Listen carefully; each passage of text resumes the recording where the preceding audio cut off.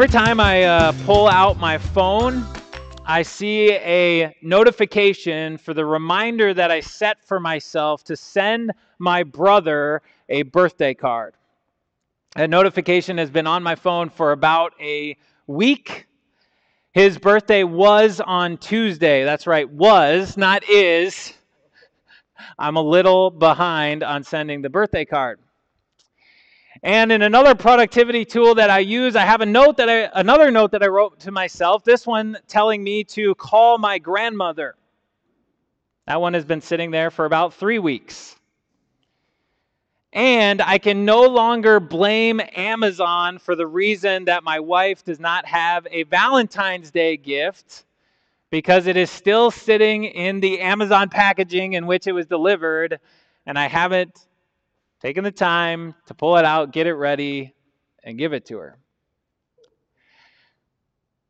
All because I've been busy. Like busy with really, really good things. Busy with ministry work, with serving, with preparing for worship, with being involved in the Academy's ministry, with meetings to advance our mission, and Bible studies in which I engaged people with the Word of God, and I was able to proclaim the good news of the gospel and what Jesus has done for us. All good things. But those good things have kept me from showing love to my family. And while I'm a little ashamed to admit that before you today, I also know that I may not be alone in that.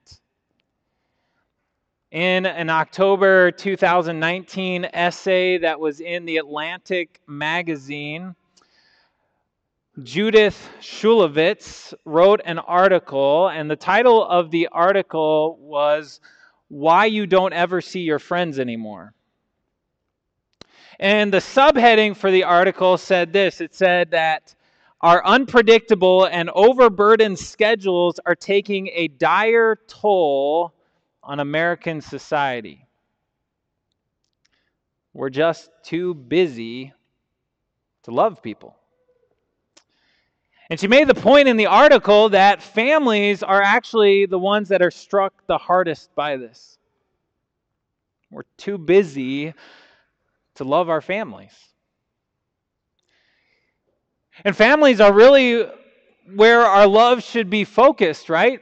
I mean, they should take like the highest priority when it comes to how we spend our time and our energy. Our families, they should be the easiest ones for us to show love. Many of you, if you've gathered around us much here, as we look at the Bible that we talk about love a lot.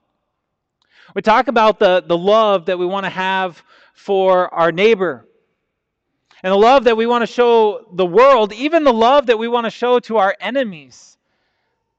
And we want to show love as we proclaim the gospel and tell people about Jesus and what He has done to forgive their sins. And all of that, again, all very good. But do we sometimes miss the daily opportunities that we have to show love to those who are closest to us? To show love to our family members? And clearly God is concerned about that, right? Because when God laid out those 10 commandments that He gave to His Old Testament people, 10 commandments that are still to be there for us today, for all people of all time, as He laid out those commandments, the very first commandment that comes after those commandments that deal with our love for God, the very first commandment that talks about how our utmost love for God is going to then flow through into our relationships for others, has to do with our family. Honor your father and mother. And to emphasize that even more, God even attaches a promise to that. He says, that it may go well with you.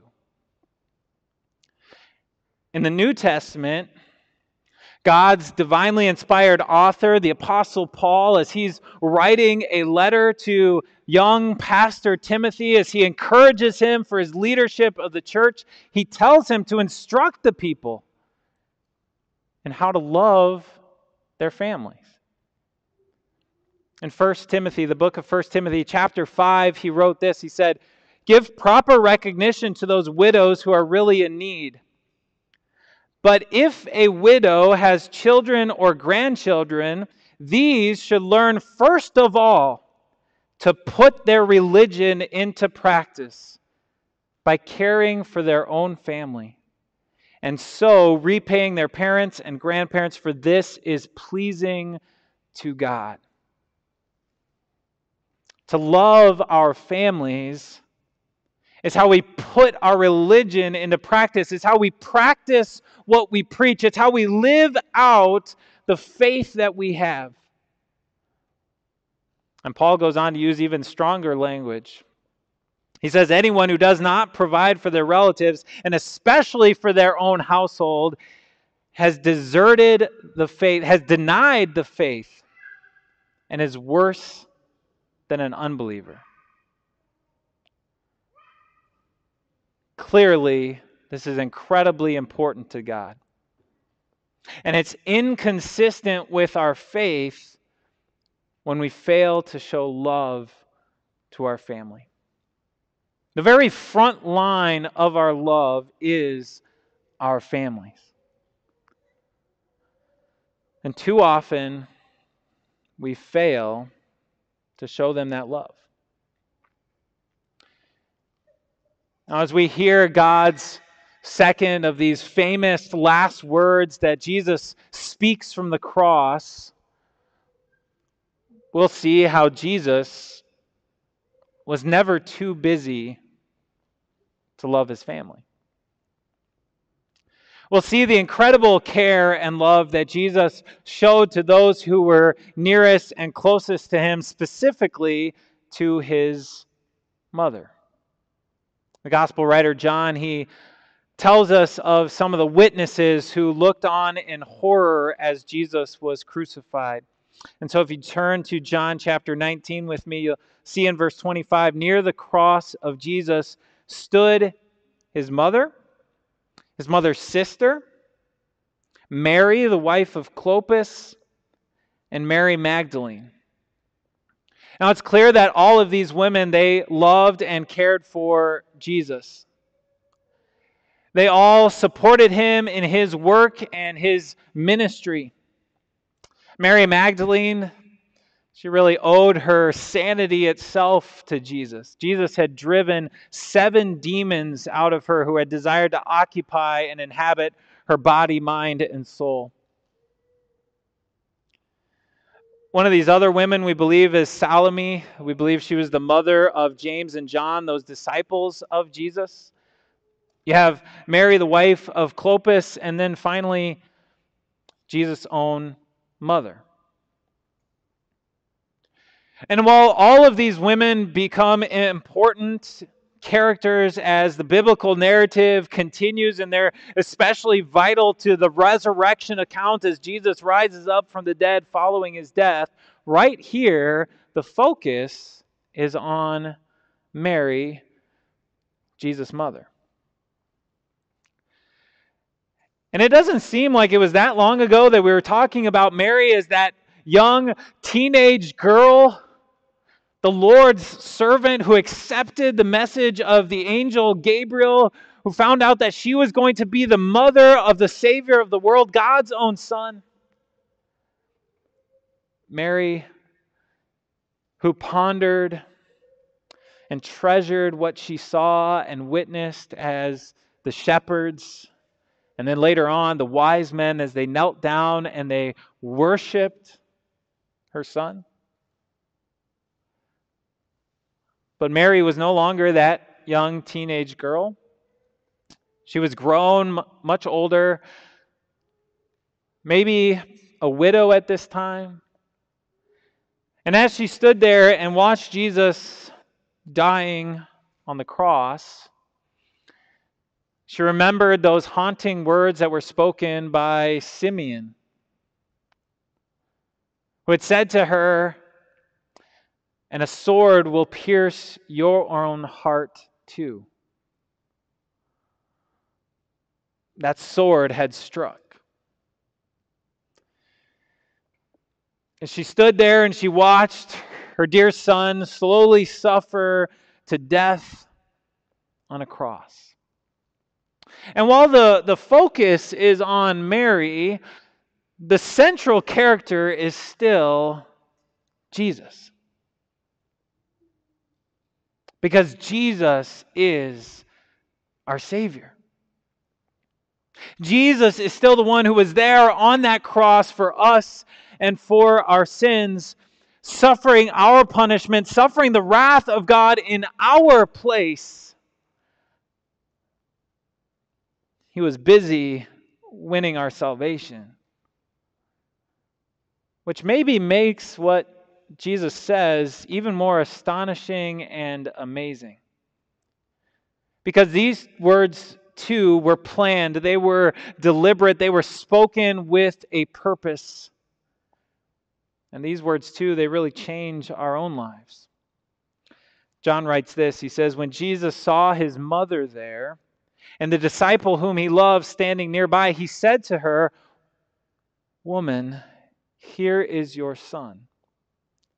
And to the disciple, 'Here is your mother.'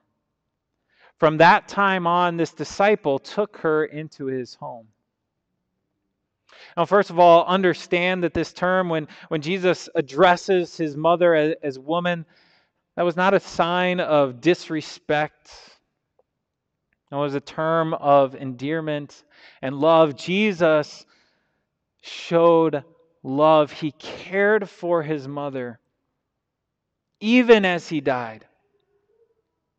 He did what we so often fail to do and struggle to do. And no one could have faulted him for being too busy. As he was there hanging on that tree, no one could have faulted him for being consumed and his mind absorbed with a massive weight that was on his shoulders and on his heart, as he had assumed from us our guilt and our sin. And as he took that, it might have been reasonable to think that his mind was consumed with the abandonment of God, his heavenly Father, rather than the needs of his meek earthly mother. Yet he loved her.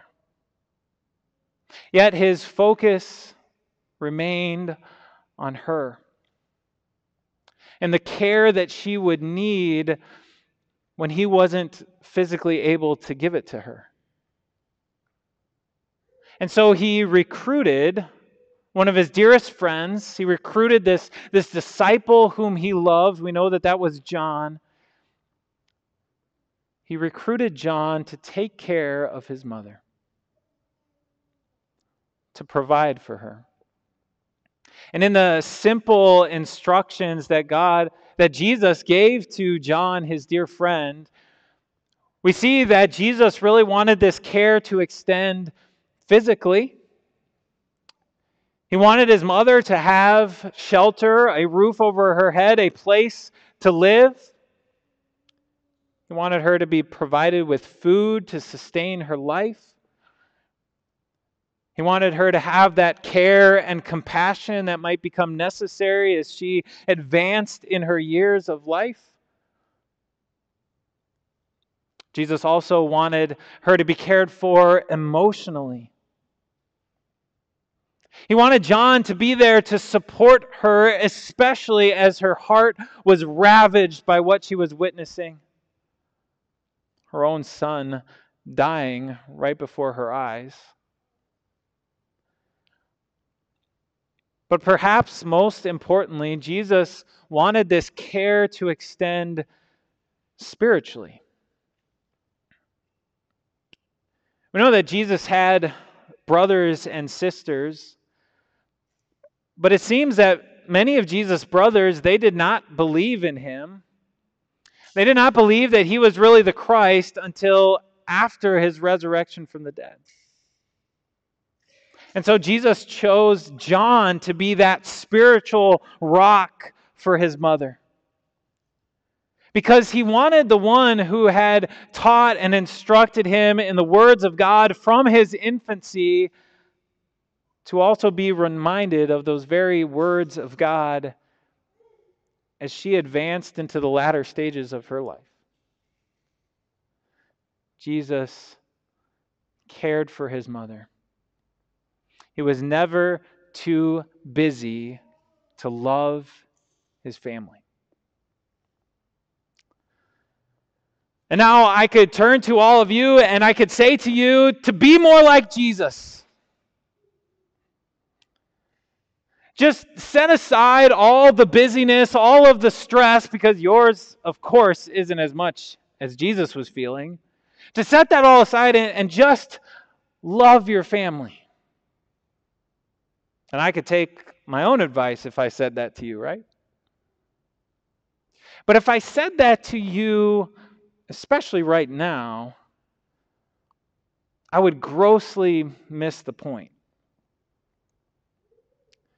You see, I need to tell you and show you just how much you needed Jesus to do this. You know, so often we focus on Jesus' cross, and rightly so, because that's where Jesus was suffering our pain and our punishment in our place for us. That's where Jesus won forgiveness of all of our sins as he gave his life as that sacrifice for us, as he took our own guilt. Theologically, we call this Jesus' passive obedience. That he willingly submitted to God, the Heavenly Father's will, and he suffered for us. He submitted to that will for God's divine justice and love to be carried out at the exact same moment as Jesus died on the cross. But Jesus' death on the cross really isn't enough, is it? Now, don't get me wrong, it is absolutely marvelous in its mercy. It is absolutely essential for us to be forgiven of our sins, for our hearts to be washed clean. But we actually need a greater and deeper grace from our God. Because in order to stand in God's holiness and his perfection and his glory, we too need holiness. We need righteousness.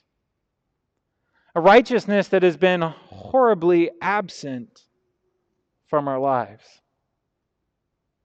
But the righteousness that was always present in Jesus' life.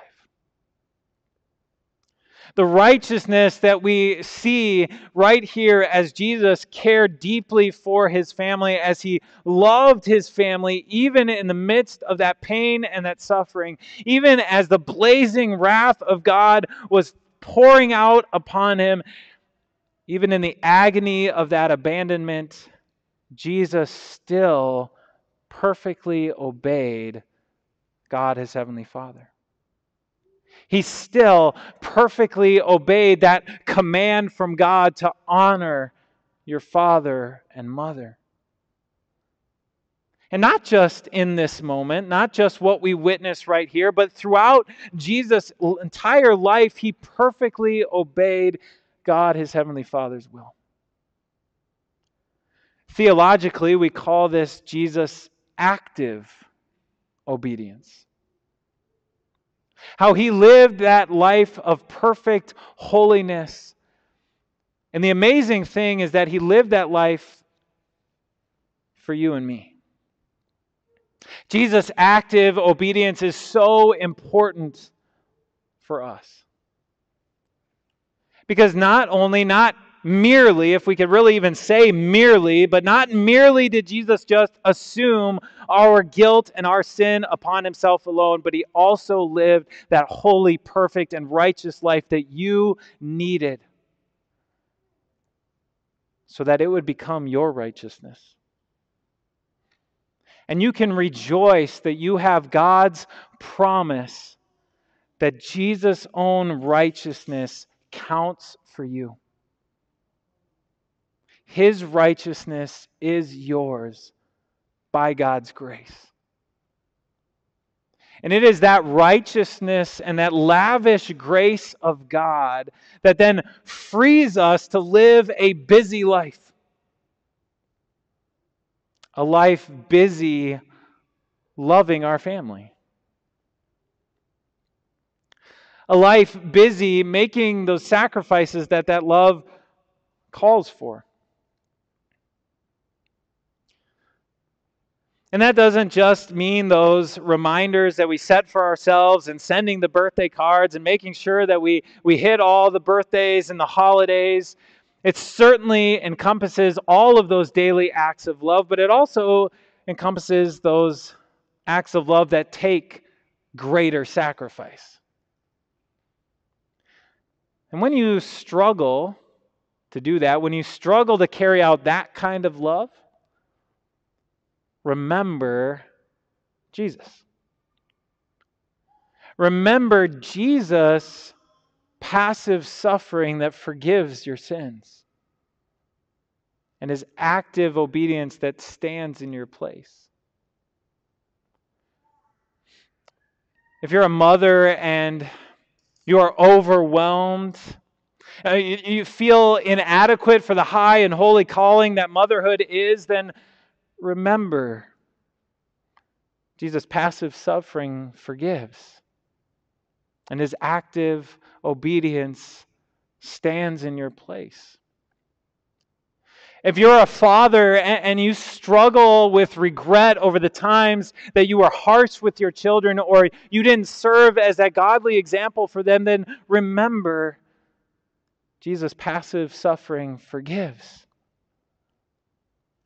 And his active obedience stands in your place. Children, when you are struck by how you will just never be able to repay your parents for what they have done for you, or you're ashamed of the moments when you didn't show them love and respect, remember, Jesus' passive suffering forgives, and his active obedience stands in your place. Remember those things because they free you to then show love to your family. They free you to honor and respect and obey your parents. Parents, they free you to love and train and discipline and educate and instruct your children in the Lord. They free you to do that with joy, knowing your forgiveness, knowing that Jesus' righteousness counts for you. And so the reminders that we set on our phones, the notifications and notes that we take for ourselves to remember to love our family, that's all good. But there's something better that can remind us to love our families. When we remember Jesus' passive suffering that forgives, his active obedience and righteousness that stands in our place and moves us to love our families. Amen.